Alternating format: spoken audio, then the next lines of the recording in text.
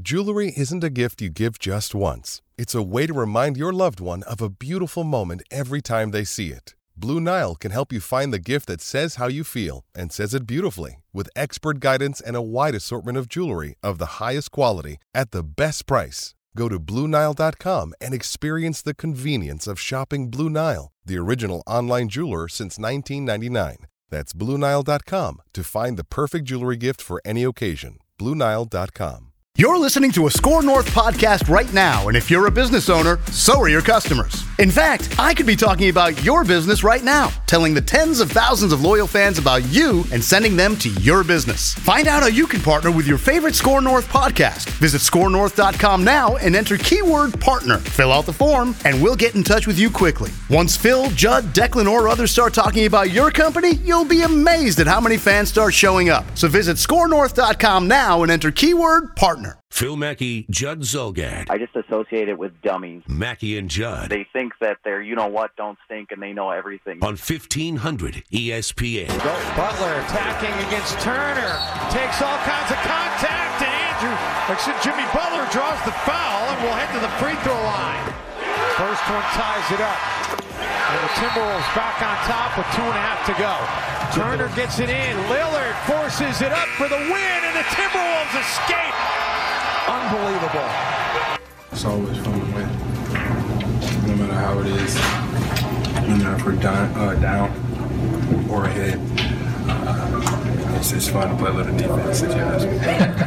Fun to play a little defense. Jimmy Butler could drop 40 points. Him and Jamal Crawford can score the last 21 for the Wolves. Yep. And he cares so much more about like the one stop. His affection and affinity for defense is at some point you'd think going to rub off on some of these other younger guys. That quote. So basically the question he was asked was, okay, the turning point when you started to score points, and he immediately said, that's all you guys want to talk about is scoring points. And then he went into this long explanation of defensive play. Yeah, and that's why, well, that and his lackadaisical, inefficient, slumping offense is why Andrew Wiggins sat for the majority of the fourth quarter.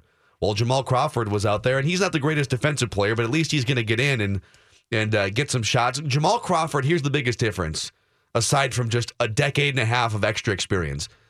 Jamal Crawford may sometimes go a little crazy with his shot selection, and he gets a little bit heat check happy sometimes, but he knows the spots on the court that he can hit shots from. Oh, and he's going to get to those spots. Yep. Andrew Wiggins in year 4, and this is why he sat in the fourth quarter last night finally. He has zero clue what he's doing offensively. 4 years into this thing. I don't care if he's only 22. He's played over 300 career basketball games in the NBA, and he has zero clue what he's doing offensively. And to make it worse, and again, this is why he sat in the fourth quarter last night, defense included, all right? When his shot's not falling, and never mind the fact that he shouldn't even be taking the shots that he's taking. He should just try to get to the hoop, and if he can't get to the hoop, drive, draw the defense, and kick out. When his shot's not falling, he doesn't even think to get other teammates involved. He has logged over 100 minutes in the last 3 games. He has 1 assist. He's logged over 100 minutes the last 3 games combined. And he has 1 bleeping assist. His rebounding has regressed this season. He has a career-low shooting percentage. Oh, he's regressing completely this season. His free throw percentage is that of Shaquille O'Neal in the mid-1990s. He's shooting like 60% from the free throw line. And that is why he sat in the fourth quarter. By the way, 651-646-8255 if you guys want to chime in. So the snapshot of his night last night, was it the third or early in the fourth? I think it was late in the third, potentially. He goes to the free throw line. He misses both of them. Portland comes down, and I forget if they score or not. No, they don't score. Wolves get the rebound, come down the floor. Shot clock's early, I bet. I bet they've got 12 seconds left at least, if not more. He gets in position, gets the ball, 3-point shot. Plenty of time to pass, plenty of time to survey. He's got guys who are playing well at that point, or decent. Clank. Portland comes down, scores. Portland inbound, or Wolves inbound. Portland steals, scores again, timeout. That in a snapshot is where he's at right now. Yeah, he could, if he didn't improve his, let's just say that his shot is broken forever, which I don't think it has to be. I think there was some progress made last year. So I think there's still some hope that, all right, you can get that shot back to maybe he starts working with the shooting coach he worked with in the offseason, who a lot of NBA players swear by. I don't think it has to be broken forever. But while it's broken, there are so many things you could do to impact a basketball game. How about start by just showing the same energy that Jimmy Butler shows? Watch Jimmy Butler in the 40 minutes he plays, and then watch the energy he plays with, going in and out, rebounding, distributing, getting guys involved, slashing to the hoop, just being in position on a regular basis. And those are things that are pretty easy to do with minimal talent in the NBA. And that's the most frustrating thing about Wiggins. And he looks lost right now, though. He looks completely lost. I'm telling you, he looks like the kid who feels like the outcast. So he says, when I get the ball, I'm just going to shoot. He doesn't look like he has any idea what he's supposed to do. And so he's just like, okay, I'll shoot. Dude, it's... and he had the steal last night. He had one nice play, but I'm sorry. 3 minutes from that guy in the fourth quarter, that's all you trust him for? Yeah, it's funny because... That's ridiculous. Dude, I brought this stuff up. This is why... I don't know. I've been bringing this stuff up for 3 years, and I can understand the first couple of years, hey, it's way too early, just back off the guy. People are awfully quiet. The pro Andrew Wiggins crowd, awfully quiet this season. His contract extension kicks in for the next season, so not this season, but the next season. Correct, yep. Starting next season, over that 5-year deal, the max deal, he's going to average making $30 million a year in a $100 million salary cap league. Now, that's going to keep going up, not quite the same extent that it did. Right. But pretty soon, it's going to be the worst contract in Minnesota sports and one of the worst contracts in the NBA. He is that bad and that clueless. The one thing that you point at and say, yeah, but he can score. He scores 20 points a game. Well, it's like 18 this season, and he has to take so many shots to get there. So many 4 for 13s. Well, and my question is 5 for 17s. How do you begin to fix this? Because you can't just say, well, he can't play with Butler. You can't say that. So how do you begin to fix this problem? I don't think it's a... No, Zach LaVine before the injury would have been because he can shoot threes. He was a really good three-point shooter. Yep. There might have been a better natural fit offensively there because Jimmy Butler likes to drive in. He's more of a mid-range, and he'll take some threes. But Zach LaVine could have stretched it out. Mm-hmm.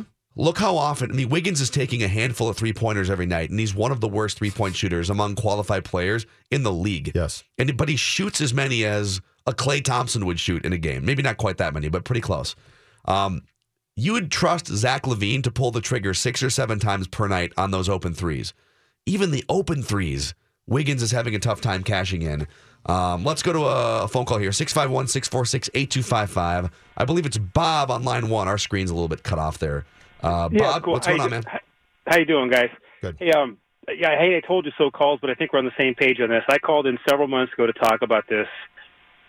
Why, in God's name, did they sign him to this contract? All the great moves and trades they made last year, they've completely flushed the team for the next 5. Why did they sign him for this contract? So it was a super tough spot, and it's a great question.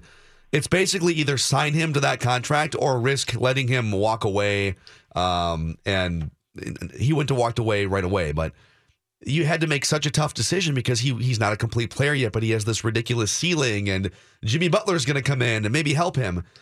But there's so many red flags. Imagine this. What if you could have, now that you see what Chris Dunn is doing in Chicago, he's 13 or 14 points per game, playing wonderful perimeter defense. He's shooting almost 40% from three-point range. He's still not a complete player, still misses a bunch of free throws, but Chris Dunn is 13.5 points, 5 assists, 5 rebounds, shoots threes, plays defense. He's having a breakout season in Chicago. If instead of trading Zach LaVine, who returns this week, and Chris Dunn, and then you would have drafted Lauri Markkanen, who's like double-double, yep. Shoots threes. Kept him, yeah. If you could have traded Wiggins straight up for Butler, it's how many months? 5 or 6 months later, and I'm already looking at that saying, wow. But you could have kept these other assets. But the question now becomes this: how do you begin to fix this? Like, this is off the charts awful now. He can't shoot. He looks lost. And he wasn't a very good shooter last year either. He was just better than the previous. He looks to me like he is like he continues to be an extremely passive player, and he's not an alpha, and he's not going to say, okay, I need to fit in here. He's going to say he almost looks like he's pouting. And so he gets the ball and he just shoots it. But he's not, but there's no rhythm to it. There's no reason for it. And if you look at the stats now, he's going backwards significantly. He can't shoot free throws now. What's that all about? Dude, it is so this but this goes from your concern, which the flip side to that was, it'll improve with his age, to now saying, no, he's going backwards now. And is there somebody who can stop it? And here's the problem. I'm telling you. Well, he should have. If he can't stop it, he's not a max player. Well, that's very possible, though. But my point is this. I don't know that Tibbs and Butler know how to stop it because they're so impatient, and they're going to be. I think Butler's the type of guy who says, I play a certain way. Watch me play. Emulate that. Again, if he's a max player, he'd stop it himself, and he'd figure out what works and what doesn't. But the difference is this. I think Towns ultimately will watch a Butler and say, oh, okay, I'm starting to get this now. And I think he'll follow. I don't think Andrew's like that. And that is a massive concern with what's going on here. Let's do two things. Let's keep the phone lines open here. 651-646-8255. Your thoughts on this Andrew Wiggins discussion. What would you do? Seriously. He barely played in the fourth quarter last night, and the Wolves were better without him. Jamal Crawford played because you can't trust him now. Yeah. And the Wolves played some hero ball between Jamal Crawford and Jimmy Butler to come back down 10 against a really good Portland team. It was a great win for the Wolves last night, and it was a fun game. Target Center was rocking last night. Not the most sustainable blueprint where you're going to do that every night down 10 against a good team, but it worked last night.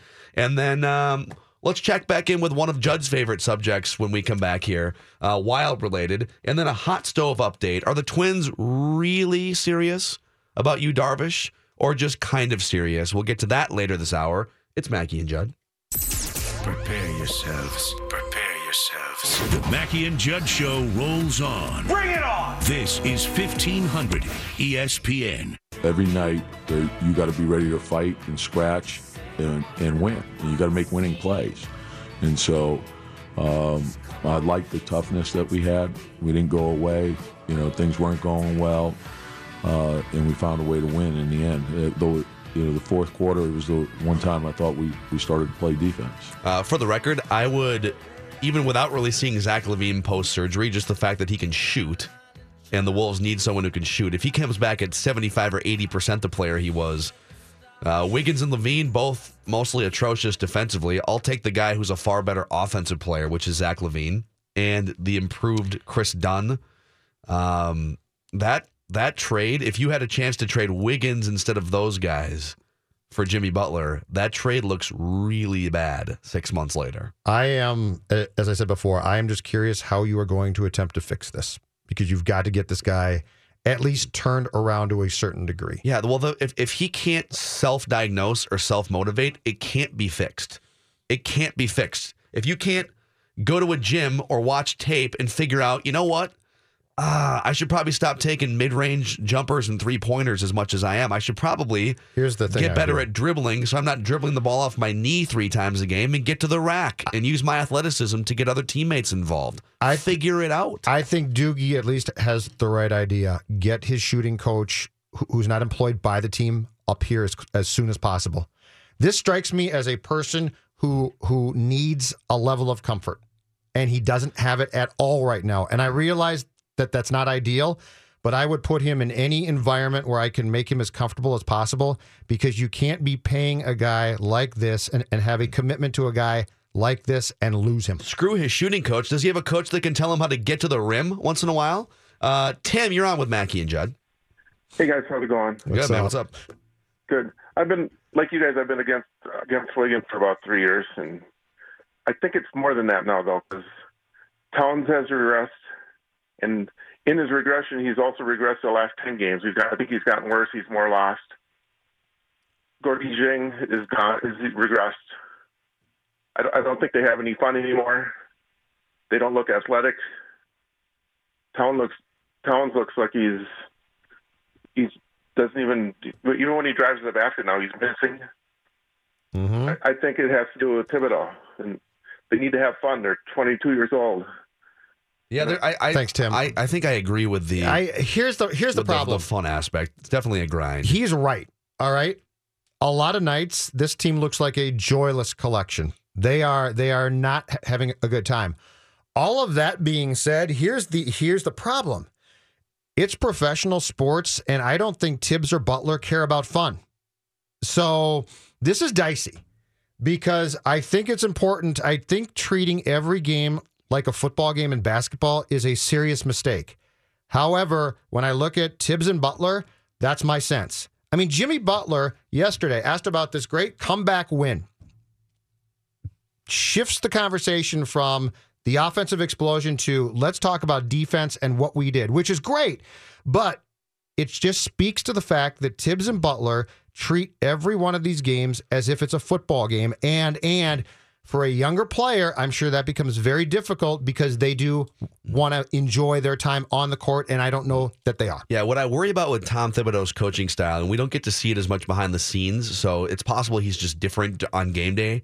My guess is he's not this jovial, laid-back guy during practice. It's probably a lot of the same, where he's just writing and writing and writing, and I don't think that's great leadership in sports in 2017. I think there has to be an element of empowerment and galvanizing, not just foot in ass, which is his entire coaching experience during a 2.5-hour game. Supposedly in practices, he tries to teach. I think the problem is, though, in games, he gets so wound so tight that it takes away, it puts pressure on, and then guys don't have fun.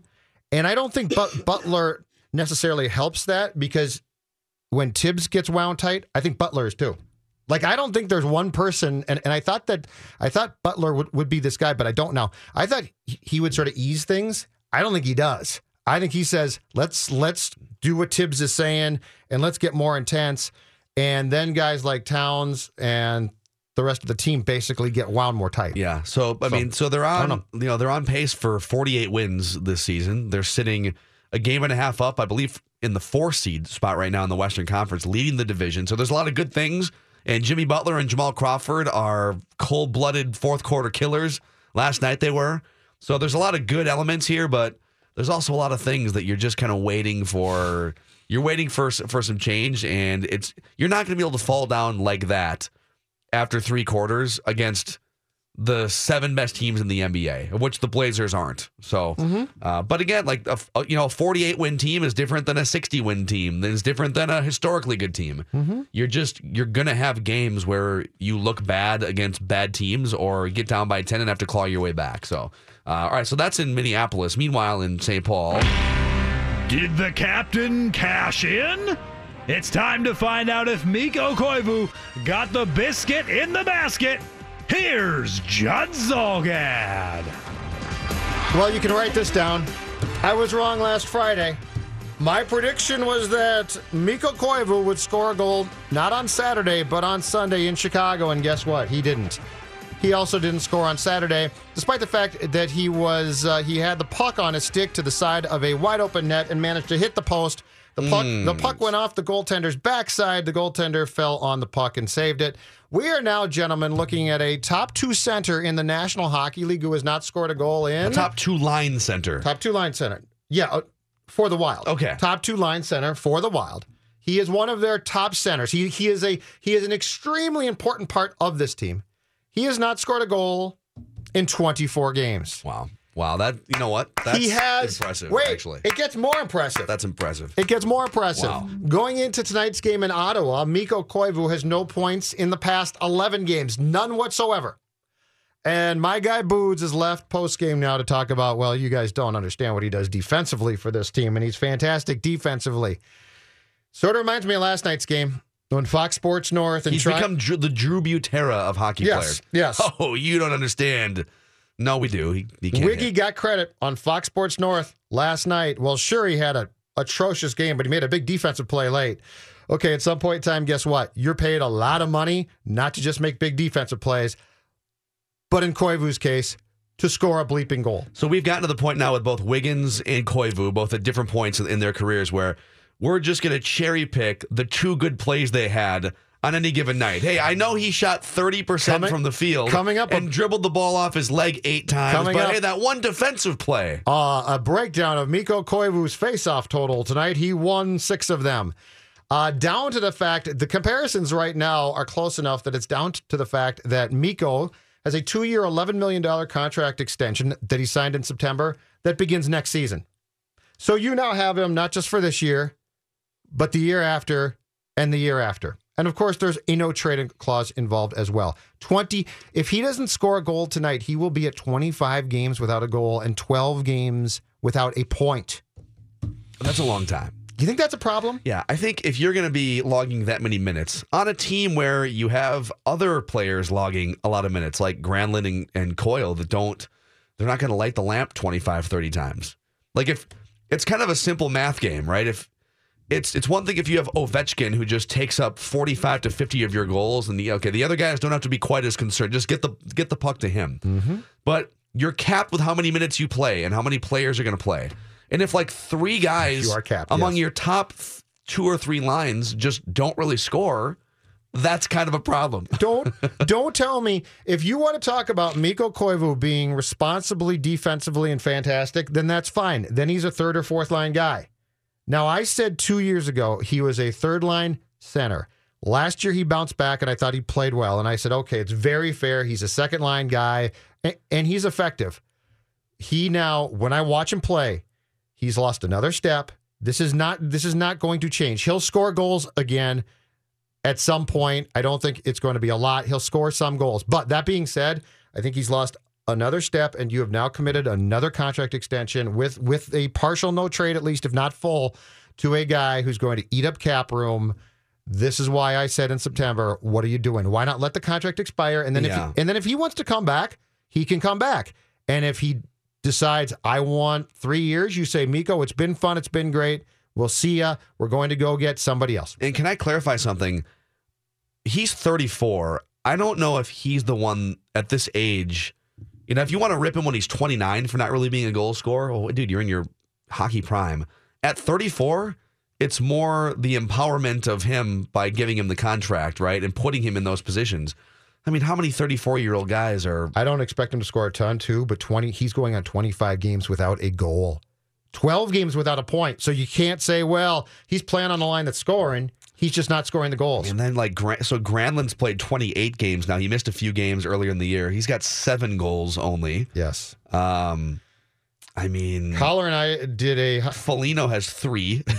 And has been scratched in 2 of the past 3 games. The Foligno and Ennis trade now is an awful trade. The Scandella Pominville, listen, I was as delighted to get rid of that Pominville contract as the next person, but you traded a very viable defenseman in a deal where you got 2 guys back. And not only that, here's the kicker. You signed Foligno to, I believe, a 4-year contract extension. So you got him restricted.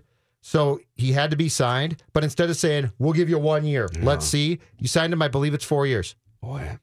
I told Collar this, the trade deadline, if I'm in 9th place and I'm teetering, I shop Granlund, I shop Stahl and see if he'll waive his no trade to go to a contender. I shop Coyle, and Collar's point was Brodin too. How much value do you even How much value do those guys have? But at least I'm taking. But at least I'm taking them to market to find out. Percent chance the Wild can win the Stanley Cup. Even with hockey, if you want to say that there's luck involved in the playoffs, I put it at about 5%. I mean, so if that's the case, aren't you better off almost bailing backwards? Now, what's Parisi's status right now? He's been practicing a little bit. He's been practicing, and he'll probably be back at some point. My guess is you're going to want to see what the team looks like with him. Yeah, but you know what? That's true. I don't think it's going to be. I mean, he's coming off back surgery. He's 32, 33 at this point. He'll give you something. But consider the way he plays, all right? Back surgery. Back surgery, I believe, to get his life back, essentially. Like, he couldn't move before. To assume that he's going to come back and play the reckless style that he was capable of previously is a big mistake. And, by the way, get Cunnin back here. Get those guys back here. You're playing this Mitchell kid who's and I'm sure he's a great kid and he's a hard worker and he's a grinder. Kind of your future. Get your future back here. But if you are a fringe playoff team at the deadline, I would bail. Here's your problem. The owner before the season said Stanley Cup or bust. At some point, you can be realistic and pivot. It gets worse. It gets worse. The coach was hired specifically to win now, and the GM, unless it's changed, is in the last year of his contract. Nobody has any incentive to bail backwards, and that's not good. Interesting. Well, hey, other than that was bright and rosy segment there. Hockey on our podcast. We broke it down. Matthew Collar and I. Hockey Adventures podcast. The Matt and Judd Hockey Adventure podcast. Yeah, you can find it iTunes, 1500ESPN.com, pretty much anywhere you would subscribe to podcasts. All right, let's get Wetmore in here from the Touch 'em All podcast and discuss this Yu Darvish stuff. The Twins beat writers continue to report the Twins are very serious about the Yu Darvish pursuit. Are we to believe that? This would be out of character for the Twins organization, Mackey and Judd. Phil Mackey. I'm a big fan of yours, man. I'm a big fan. Judd Zulgad. Why can't you be enthusiastic and quirky? Mackey and Judd on 1500 ESPN. It is hot stove season still, even though the winter meetings ended last week. And the Minnesota Twins came away with a new closer, but not the starting pitcher, Big Fish, that they were rumored to be in on. We got Derek Wetmore in here. Here's the problem for potential hot stove happenings over the next several weeks. Derek Wetmore from the Touch 'em All podcast, by the way, and 1500ESPN.com. Scott Boras represents almost all of the key free agents left on the market, and he's not a guy who's going to just accept a deal in December that is less than 10 years and $700 billion. You're going to see most of the Scott Boras clients go deep into the offseason unless you give them what they want. So that's something to consider. Let's start with this, though, Derek. Yu Darvish, Lavelle Neal, and Rhett Bollinger both continue to report, Twins beat writers, that the Twins are serious about their Yu Darvish pursuit. Do you buy that the Twins are willing? To me, I think it's more about term. I think they're willing to go the $20 million a year necessary. I don't know if they're willing to go the 6 years or whatever it may be in terms of length of contract. And I don't know if I fault them for that, if that's their hang-up. Yeah, if you're talking about a pitcher who's going to be a top-of-the-rotation pitcher probably for at least 3, maybe 4 years, 4 years on $100 million is the starting point, right? You are perfectly comfortable with those terms because that's what it costs. Jake Arrieta might get that, and Jake Arrieta is not the pitcher that Yu Darvish is. He used to be, but he's not anymore. Yeah, so I guess if that's the hang-up, then it's hard to blame anybody for that. I think that Yu Darvish is the best free agent pitcher available, and I don't think it's close. But I also think that if you sign Yu Darvish to a 7-year deal worth $175 million, that's a lot of money, and eventually the Yu Darvish contract starts to look really bad on your books. I think if you're the Twins, a mid-market team, kind of on the upswing, maybe ready to pounce and make that next jump, I think you really have to decide, boy, is this the time to take a swing, and can we afford to be wrong about this? That to me is the number one question, because if it works out, if the contract looks great, nobody's going to fault you for spending any amount of money. Good for you. You put yourself in the World Series conversation, and you have to pay for that. But it's if it doesn't work out, that's when you have to start saying, boy, can we still make it work with this core and these players? Where do we think he's at? The tip pitches things sort of began to concern me. If you guys recall, he got traded from Texas to L.A., and at that point in time, they said he's tipping his pitches. I think there was a game in Miami where they said he was clearly doing it. We're going to fix it. It'll be great. Then he goes to the Dodgers, pitches again, and then that story comes up again. Well, he struggled with the Dodgers at times because of the same thing. And I just look at his age, the Tommy John, and I say to myself, is this guy still at the top of his game, or are we looking at a potentially soon declining pitcher who we're coming up with some excuses for why he hit rough spots? Good question. That would concern me a lot. That last part is the hang-up for me. It's the question that I want to know. How good is Yu Darvish going to be 5 years from now? Because like I just said, 3. He's the best free agent pitcher available. Mm-hmm. Not close. Mm-hmm. And he's even better than a lot of trade candidates that you could go call up the Pirates and ask what Garrett Cole cost, and Yu Darvish is a better pitcher. So it's not about, is he going to be good for the Twins rotation this year? Is he going to be good for the Twins rotation next year? Oh, by the way, there are other teams in the bidding too, so the Cubs might have something to say about this, how good he's going to be for their rotation.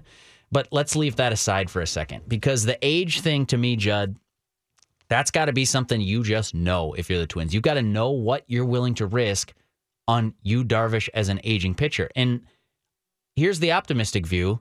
He's a guy with a bunch of different pitches that if anything starts to decline or he starts to lose control of one pitch, or like the slider wasn't a great pitch for him last year, he can diversify. You know, he's still got a big fastball. You can move things around. Pretty decent control, strikeout guy. That's a pitcher that could potentially age pretty well. The flip side of that is how long does a mid-30s pitcher hang on to his velocity? When does the control start to go? Will that be within the terms of this next contract?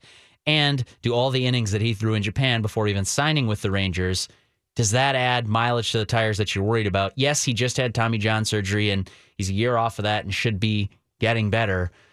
But just because you had Tommy John once doesn't mean you're free and clear that the rest of your career you're going to be fine, and your ulnar collateral ligament will just hold up until you decide to retire. There's a lot of scary factors with signing a big contract for a guy like Darvish. Yeah, so it'll be interesting to see. The other move from last week, after we got done with you on Tuesday last week, the Twins did sign Fernando Rodney to a one-year contract, $4.5 million, and then incentives up to $6 million. The Fernando Rodney experience it's compelling.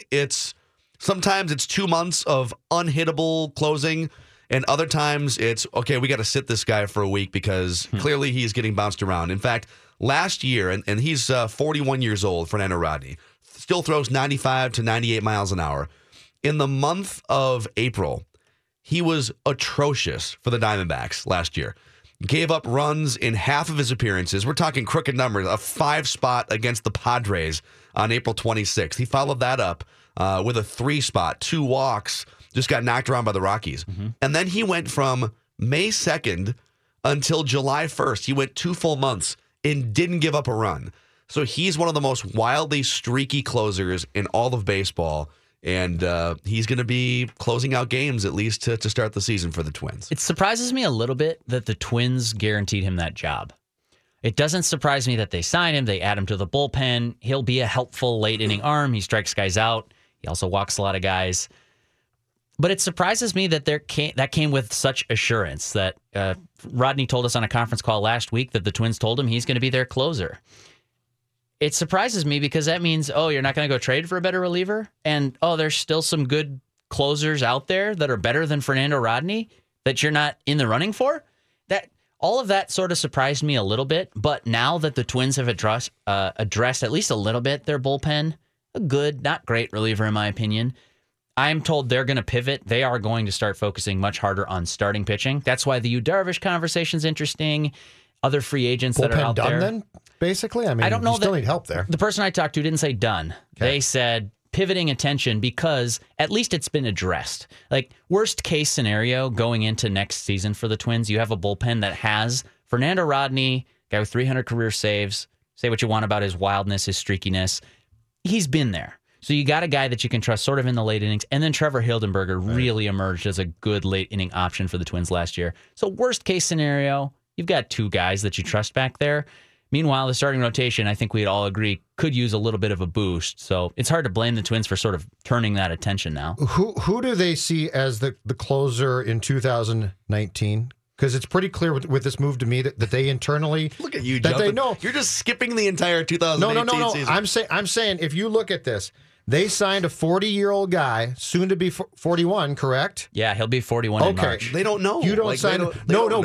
But I think they've identified somebody that they privately like, and so they're going to see how this plays out. Let me ask you differently. Who's the closer on July 1st? Do you think it's still Fernando Rodney? It's very possible it might not be. Yeah, they don't know what they have in their relievers. They don't know if Trevor Hildenberg can repeat his performance. I understand that, Phil, but what I'm saying is I think they've identified a few guys that they like and see as potential options for that job. Maybe. What stands out to me... Because you don't go out there and get a guy for 3 years. Right. What stands out to me is that there were a lot of good relievers. A lot of relievers, to me, that are better than Fernando Rodney that signed this past week. That's my point. I think they see people internally. Sure. The Twins could have gone and signed a 3-year deal for a guy like Brandon Morrow. Mm-hmm. Instead, he goes to the Cubs. Good money, not a ton of closing experience, but good reliever. There are guys like that were more expensive and better than Fernando Rodney. And the fact that the Twins are shopping in this sort of like, I'll call it second tier bin, or like, it's not necessarily a bargain bin, but it's a good contract for the Twins. It's hard to look bad.